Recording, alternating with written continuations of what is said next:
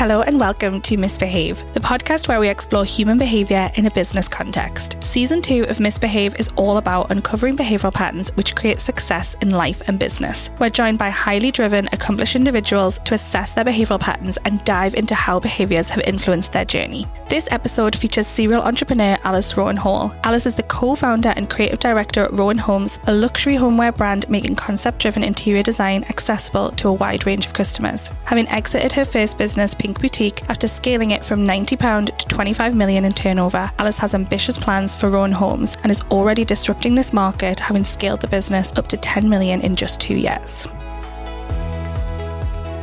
Welcome, Alice. We're so excited to have you on the podcast and joining us. So we thought a good little intro, obviously we know about you, but it'd be good to just get a little bit of an insight and an overview about your business journey up to now. Yeah, so thank you so much for having me on. So I am creative director at Rowen Homes, an online furniture company now. Before that, I actually started a fashion business at the age of 23 when I was working as a teaching assistant. Started off just selling dresses on the side just to supplement my income, and grew that business up to 70 staff and 25 million turnover. So have scaled that business. I exited just before the pandemic really hit, and then me and my husband started up in online homeware. So it's been quite a journey. Quite a journey to say the least. 10 million in 2 years, is that right? That's like with the new company, yeah. So we've scaled it as quickly as we possibly can, and that's a goal going forward as well. Amazing. So what we're going to do today, and I know we've talked a little bit about this, we are going to look at your behavioural map and how that comes into play, how your dominant behaviours come into play with your journey up to now. I think a good way to start it off is looking at your map as a whole. We'll dive into like some of your dominant patterns, but as a starting point, you've got what we would call a really spiky map. You are in good company. Me and Sarah have exactly the same. And it's a lot of entrepreneurs sit with those spiky patterns because it gives you the extremes of what makes you so good at what you do. But there's obviously blind spots that come with that. Now we're going to dig into some of the specifics around some of it. But I suppose the first question is, I know we sat down and went through this, but have you almost been aware that you work in quite extreme ways in certain circumstances? And how's that worked for you? And where's some of the good stuff and some of the challenges maybe come from? So I think this is so interesting because when you said that you were going to do the behavioural map and then we're going to discuss it, I was like, I love this because I love anything psychology based. Yeah. And I love learning about behavioural stuff. And I think all of my life I've known that I worked in certain ways. But I think when you actually have it mapped out, you can appreciate that actually there are strengths in that. Whereas I think quite often you can focus on the weaknesses, such as, why can't I follow a process? Or like, why can't I be consistent with stuff? And I think over time in business, I've learned to surround myself with people who probably profile maybe not completely opposite, because that might be hard for us to work directly together, but at least profile a lot stronger on the things that I'm a bit weaker in. And I think that has been a total learning in my business journey. And I feel really fortunate now to have some people around me that were able to really complement in terms of I bring my strengths and they bring theirs. And that's the only way that it works. And I think that without that, I wouldn't be successful in business because things wouldn't come. Well, they would come to fruition, but they wouldn't continue consistently. Yeah. And a lot of business is about that. It's not just about being progressive. It's about consistently doing things to deliver revenue. So I think that that's what I've learned over time, is that everybody has core strengths. It's just how we play into them. And the behavioral mapping, even since I had it done the other day, has enabled me to open up conversations with my team as well, which I think is it's really nice. I think I mentioned to you, Laura, that what I love about it is it's there in black and white on paper, and it gives you almost a narrative around, I know sometimes it's frustrating to work with me, like when I'm like this, but this is why. Totally. And I think it would be really empowering for teams as well, where like, say my line management's had it done, and then we could reference it and say, oh yeah, I mean, not like use it as an excuse so much, but no, you know, like have a reasoning behind the way that you work. Absolutely. And it's a lot of the conversations me and Sarah have together. Like, and now that we know it, and when you partner in a business and you have that, it's like sometimes I'll just go, listen, I know my initiation's off the scale today, or I know I'm being a little bit internal in this. And it's almost like you say, it's not an excuse for bad behavior, but it's sometimes your patterns, when you've got dominances the way that you have, or the way that we've got, or a lot of other entrepreneurs have got, you know you're doing it, and it's really difficult on certain days to move it. Like if you're moving through something, you're sat in the pattern, and actually having that cross-reference and that reference point. I want to pick up on a little bit of something, and then we'll do the individual patterns that we talked about the other day, but I think it's really important and takes on what you just said. We were talking about this almost vulnerability of leaders and people who run businesses to be open to the fact that they have weaknesses, and actually, but that their biggest strengths cause the weaknesses. And then by surrounding yourself with people that almost counterbalance those, that's how you're successful. Yet we both know people who almost ignore that side of things, and that then can sabotage that business journey because you haven't got that offset that you talked about.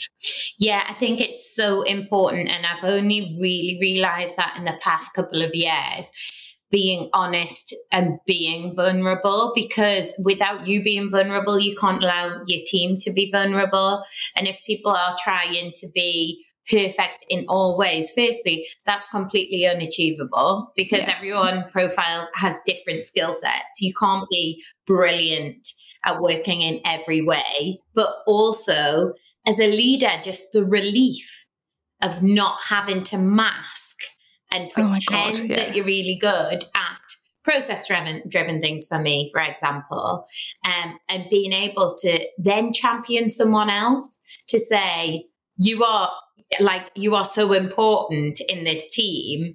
If I come up with this thing, the concept, could you take it through to like plan all that process out? Because you're amazing at doing that. And that gives them like a really nice role and empowers them as well. So yes, I think being vulnerable and sharing your results is a really important step as a leader. Yeah, absolutely. For sure. And it's interesting, isn't it? Because often we'll talk about like the magic happens when you bring different behavioral patterns together. Mm-hmm. And if you then look at skills, because the skills and then there's your behaviors. And often with the behavioral stuff, it's much more difficult to have conversations about someone's behavior.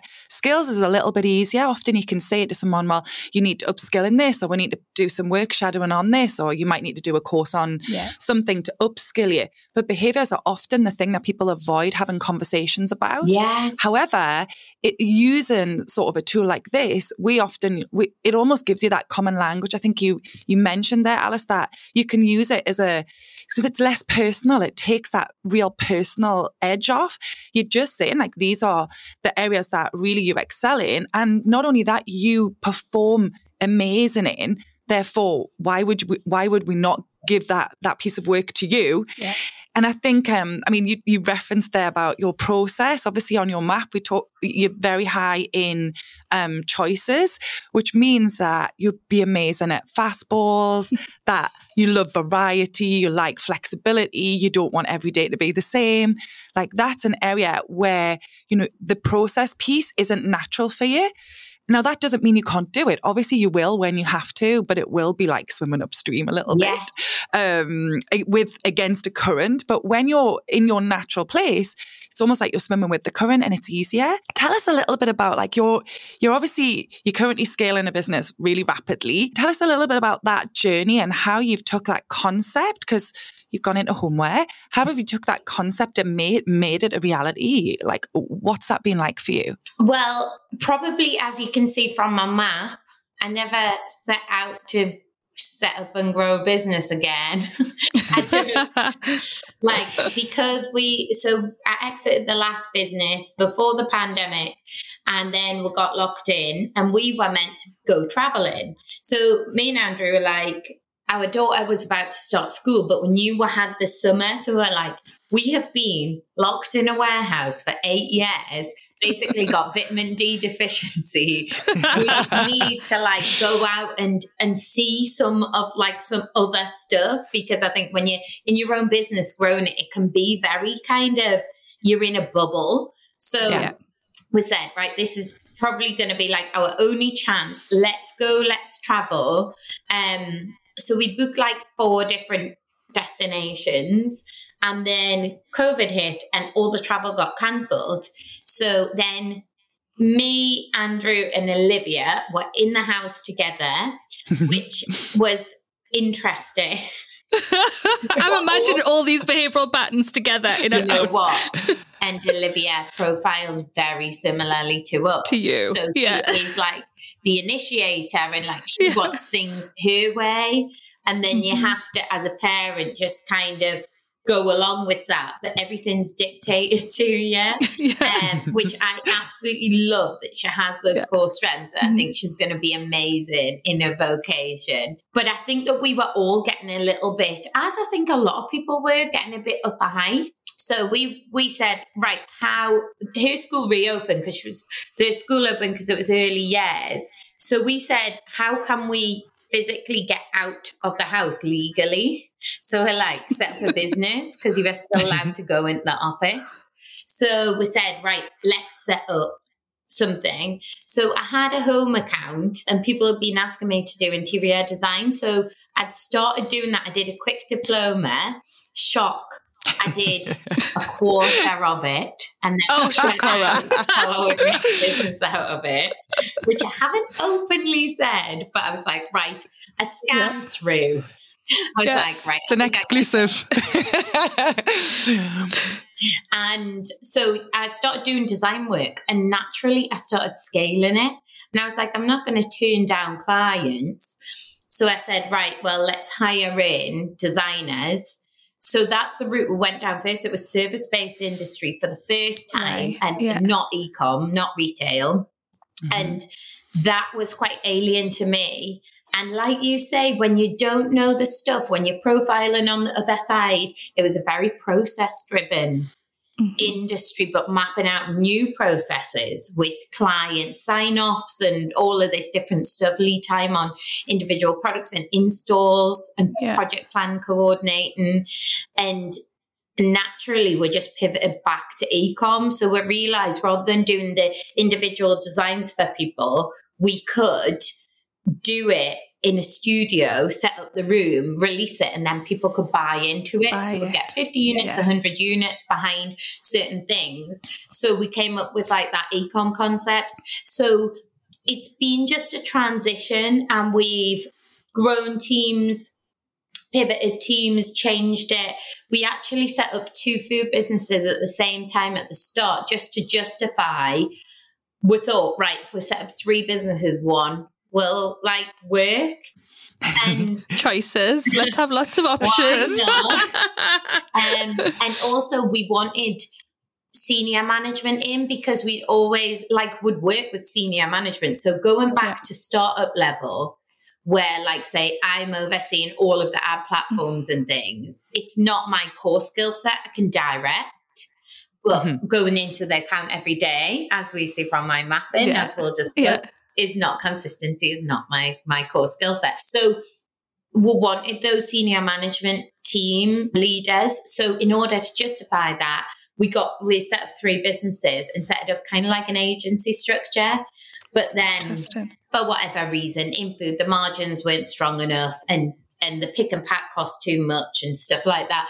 So we ended up just saying, right, cut our losses on them and refocus the team all on the home side of things.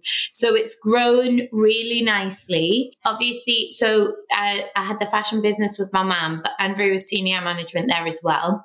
So we have scaled a business to 70 staff before. So we know what we're doing to a point. and then we'll learn it after that.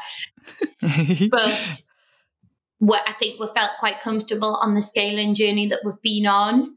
So we're currently at 40 staff. We do have some different roles from what we had before, but as a whole, the structure of the business is comparable. It's just different product and bigger and more expensive. And then the next phase is we are going into bricks and mortar retail, which is outside of my comfort zone because I haven't done that before. We haven't done it.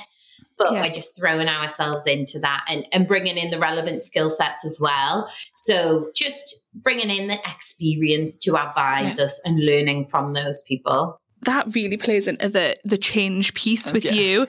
I mean, Andrew's similar, but your level of difference and the appetite for change. And I mean, you illustrated it really lovely when you were talking about the 3 businesses. Like, well, we'll just do 3 businesses and, one will work. And it's almost just like an acceptance for change and an acceptance that not everything will work. We'll just give it a go. And equally with retail, let's go into it. We know, because you're an experienced businesswoman, we know what we've got to put around it, but we're all right. Like, we've got a good appetite for risk. And it's interesting because you'd naturally think that all entrepreneurs profile in that way for change, but they don't. That often that's where the interesting thing comes in around people's scale journeys. Often people can scale really quickly because of the appetite for risk, or people scale really quickly because of investment, but then there's less of a risk because there's an investment piece there. So it's obviously, I know a big thing for you with Pink Boutique was the fact that there was no investment in that business. You, other than you, really, from 90 quid, you created this 25 million pound business. And that really shines through in what your change and your appetite for risk and doing things differently and just giving things a go. I was just going to say gamification, I think, is an interesting one. And I think I'm very motivated by that side of things. So when I was younger, I played quite a lot of strategy computer games. Yeah. And I think it's like, obviously it is serious, but in my head, it's kind of a point score. It's keeping all of the different departments going. It's keeping the people happy. And like all of that comes back to these, like running cities or building hospitals or whatever it is. And the challenge of that. And I realized the other day that I feel like being in business is basically just a flow of challenges. It's just problem solving. It's just lots of problem solving in a big chain. And like on any one day, you might have 5 or 20. And problems might not necessarily always be negative. So it's, what are we going to sell next? That's a lovely challenge, problem. Yeah. If we think something's going to slow down soon, what are we going to bring in? It could go through to HR things. How are we going to resource this? We've got a skill gap, or it could be something as literal as the water's gone off. So it's you're constantly, and I think that's what's very, on a change level, it's very engaging for the brain. I think I need to have that constant problem solving, the stimulation of newness. And then I think what I do is, Andrew and I do is kind of delegate the consistent kind of core repetitive processes as we go. So you almost take them on yourself, figure it out, and then you delegate it. And then you take the next thing on and delegate it. So you can keep moving through the change curve and stimulating that newness piece for you. But then you'll have people in your team that are more sameness driven. They like more routine. They like more stability. They can then take those pieces. But what you're intrinsically doing there is stimulating everybody's motivations at the same time while running a business. And I think what's interesting on that is that although I was wondering how our team would profile, because I think that they're used to change. So there's a certain amount of that in this business where even people that like the process, it's almost as long as you've got a framework, you layer a bit of change on the top. So you're keeping as much as you can steady, and then you layer in directional changes or small changes, but never changing loads of stuff at once. Because I've recognized that in my past, where you start changing a lot of directions, that's when panic ensues. Yeah. But it's about keeping as much stability as possible, while testing these new changes. 100%. And I think in our world, if you look at the map, that sits where evolution sits. It's where you've got change, but not just change for change's sake. It's where you keep that. It's linked to improvement. You've obviously got a big piece of difference in you, which means you really love to be the driver of change and you have a big appetite for change. But putting that kind of business strategy head on whilst you're doing it. So, it's really interesting looking at your combinations, Alice. You've got goal focus. You just talked there about being like, a big piece of your job is around like solving problems. But when you're goal focused, you have an eye on the goal. That's a big dominance for you. And if we couple that with high initiation, means you have a real bias for action. So you've always got kind of one eye on the big vision and the goal and where you're heading to. And that means that you will do that at pace. So that problem solving, you will see things in solutions rather than like not being able to deal with a problem. You'll definitely have that mindset around what's the solution for this? How do we get to the goal? How do we move it forward?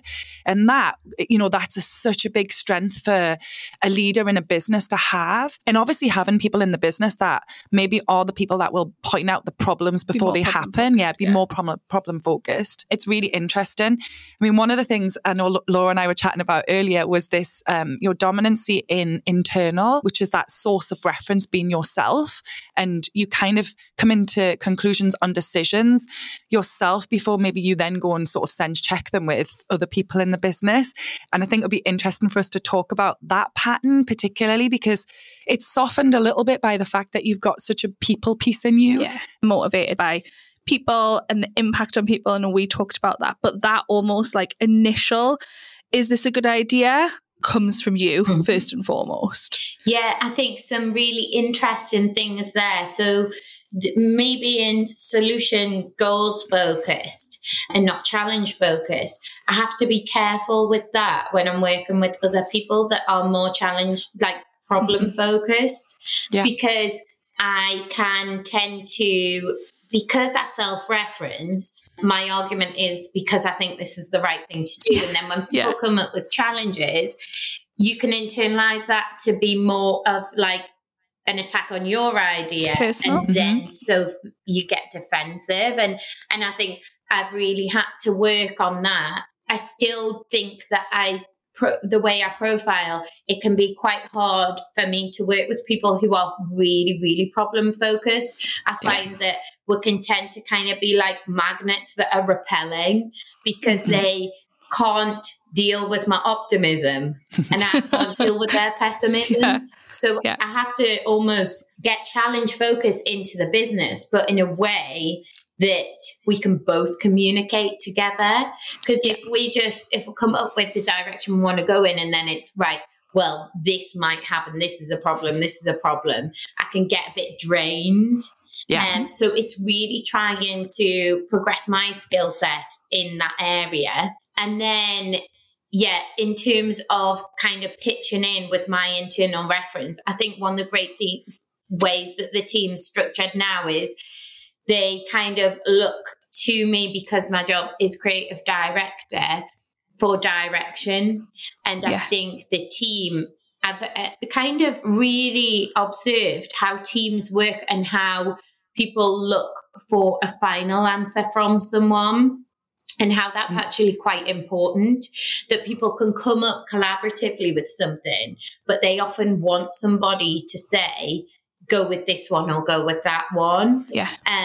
And my core focus, I think across about the past 5 years, has been stepping out of situations to let other people lead, has been a really core focus, and active questioning. And I think I really have to lean into that, because I can tend to, because I've got this internal validation, be like, we should do this instead of what do you think we should do? And people don't tend to have ownership over their projects, their actions. If they're just told what to do, it's really important that people come up with stuff themselves. And quite often they have such amazing ideas. So I really have to bite my tongue, I think a lot, which isn't completely natural, to just allow things to flourish. So some of the ways that I'm doing that is actually not attending certain meetings and allowing my managers to be the leader in that situation. Because what I find is that people will step back to let me lead Speak. if I'm there. Yeah. Mm-hmm. And I want them to like progress and like develop their skills, and also the other team members to look to them as a leader as well. So I'm very, very conscious. I don't know if that's something to do with my profiling, but I'm very honest and very conscious of like my behaviors. It's so to do with your profile, but you know what it is? What you've just described is the exact piece that it's that what happens with your behavioral patterns is they're the subconscious stuff. They're the stuff that we just do really naturally. So your natural, if you weren't thinking consciously about it, your natural would just be to share your ideas, to share what you think. It's probably very natural for you to direct a team.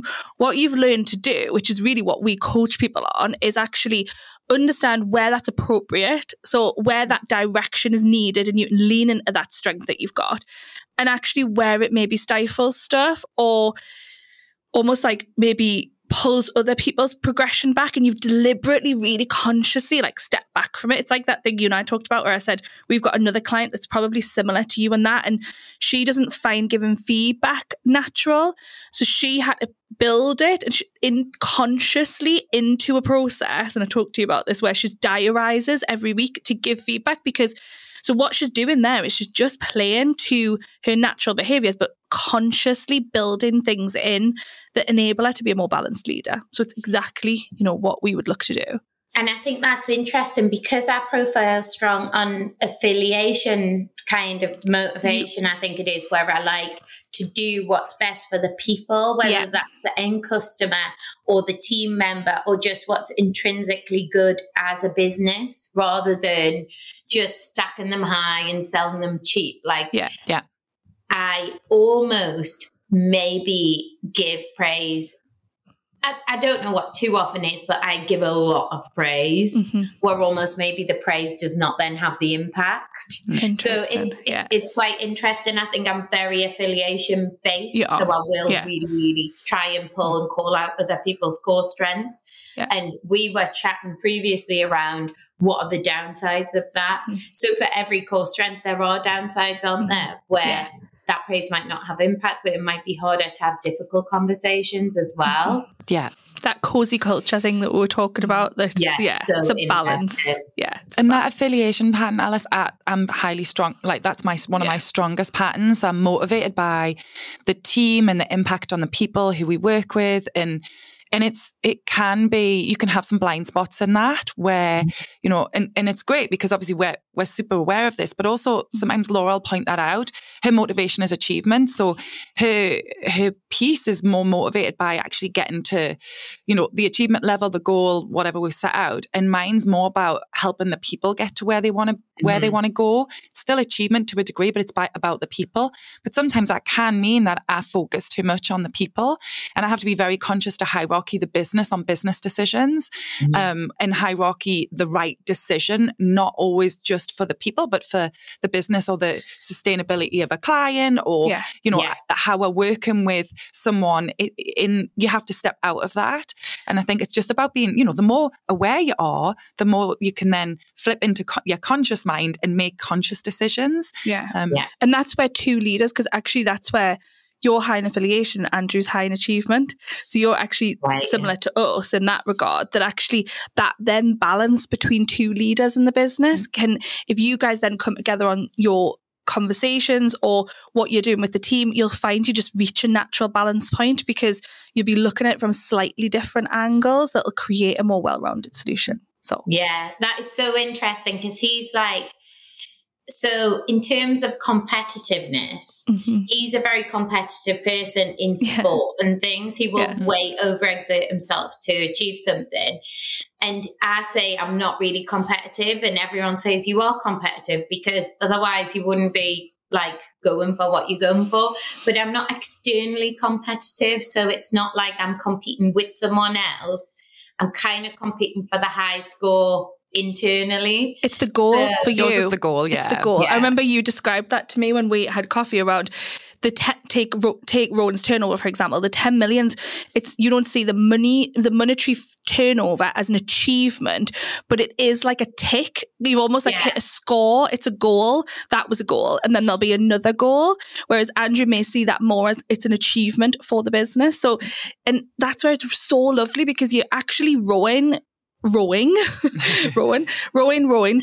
the same direction, but you're just looking at it from slightly different angles. It's where it's just so fascinating. And I think you need that. And I can't imagine what it's like to be a sole trader, running your own business and not having that other skill set to flip to. Yeah. And I think it's interesting, like sometimes I feel like the points on the map conflict a bit, where you're like, I really want to get to this goal, but almost I'm so strong on affiliation, and it's really just trying to figure out like, how do we get there, and understanding that other people. I think my main learning from this map has been I'm so over-indexed, and what you tend to do is like, it's hard to understand how people think when they index really heavily on the other side. Absolutely. And so I think my real key target for the rest of this year is understanding, getting inside the head of like people who profile on the other side and how they would like to be managed, and how we can get the most out of each other, because you can tend to like just not get it. I can sit in conversations, and even personally, if someone is very problem focused and just completely drained, and all the way through the conversation, I'm trying to G them up or be like, oh, look on the bright side. Like, what did you do? The cheerleader, yeah. Accepting that someone is problem focused, and that's okay. I don't have to bring them round to being like more positively focused. Yeah. That is something that I want to like make peace with. Yeah. And often people say challenge focused is negative. It's not negative to talk about problems if it's not done in a negative way. Yeah. But we often talk about that, like negativity is bad behavior. If you're being super negative, bringing a bad energy, that's bad behavior. But what often we'll say with people who are challenge focused, like it's fantastic to highlight the problems, to highlight what might go wrong, to reference what's gone wrong in the past so we don't repeat. But you've got to present that in a positive manner so that people can then take it on board and move forward with it. So it's really interesting that you say that, because it's about often with either side, when you're influencing either side, it's acknowledging the other person's point of view and not being dismissive of it just because they're thinking in a way that doesn't necessarily resonate with you. They might be using language that isn't the kind of language you'd like to hear. And it's the acknowledgement, isn't it, Laura? It's the flex, because that's really interesting, because it's how we say to leaders, right? If you can get this insight about you, that's more than you had before. Where the magic really happens is when the team can also have insight about themselves and you. Because then what happens is you both flex, as opposed to with your insight now, you're consciously flexing your behaviors towards the team, for example, or customers or whoever the other people are. If they don't have insight into themselves, they can't flex towards you. So it will feel like you're always the one doing it.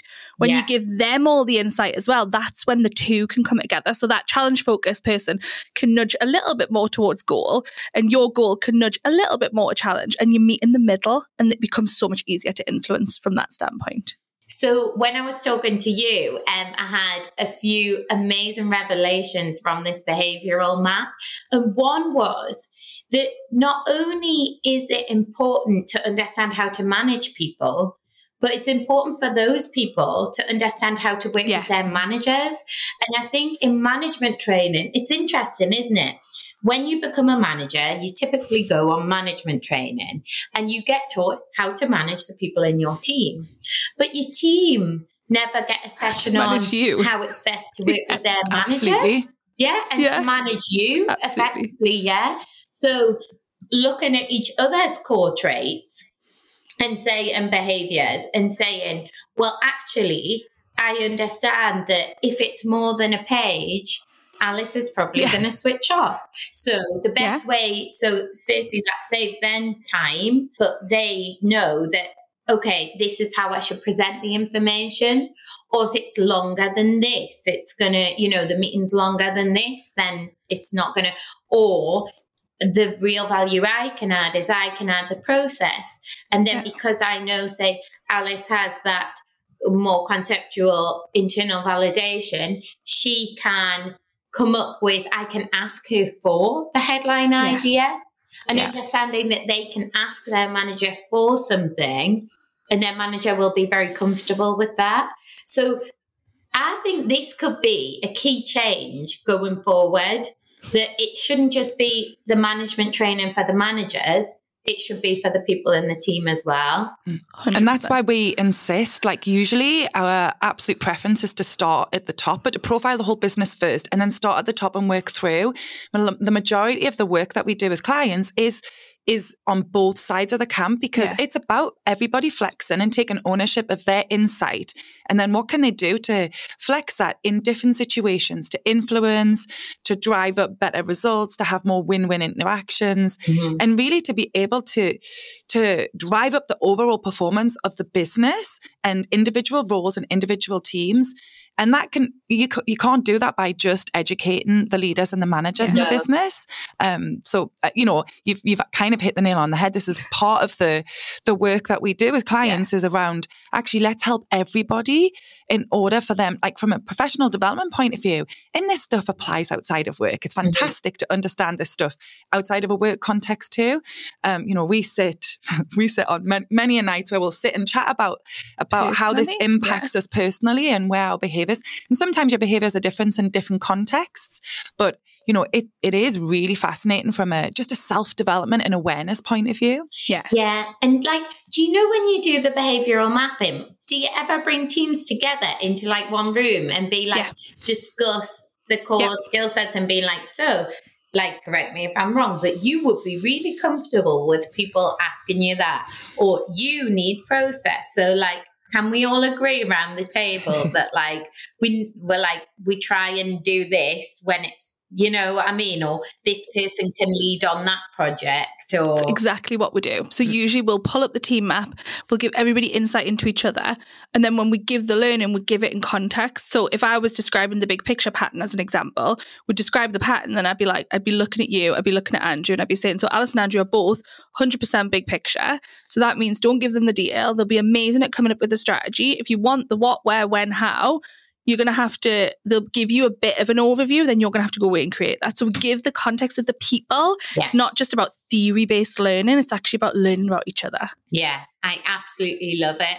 And the other gem that I got from it was when you said, Laura, that when you're not performing in your strong zone for each thing, you're much more prone to burnout. And I'm so fascinated with this because sometimes I feel like if you get to the end of the week and you are feeling pretty burnt out, like with Andrew last night, he was like, oh, I'm absolutely knackered.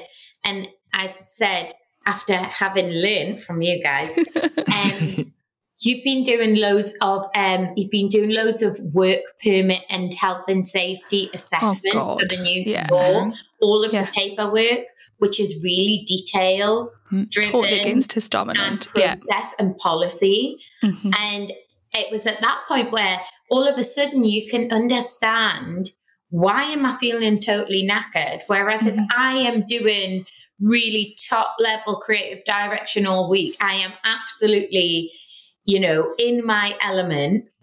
And of course, that comes naturally, exerts less energy. Absolutely. Whereas when you're doing the opposite, you really got to focus and it takes you so much brain power.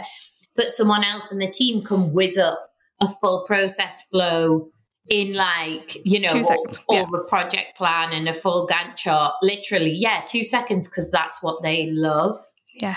So it's I just think this is so empowering for people to understand why they're motivated, why they're tired, all of these different things in their career.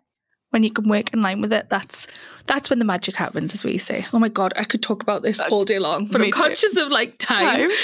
So thank you so much. That's been amazing. And I know we're gonna put a little link to your LinkedIn profile in the show notes, and people can reach out to you and connect with you and learn more about all of the wonderful things that you're doing, all the recruitment that you're doing, all of the growth that's happening in the business. Thank you so much for having me on, ladies. I feel like we could do like a series. I agree. Yeah. We'll just start a new podcast.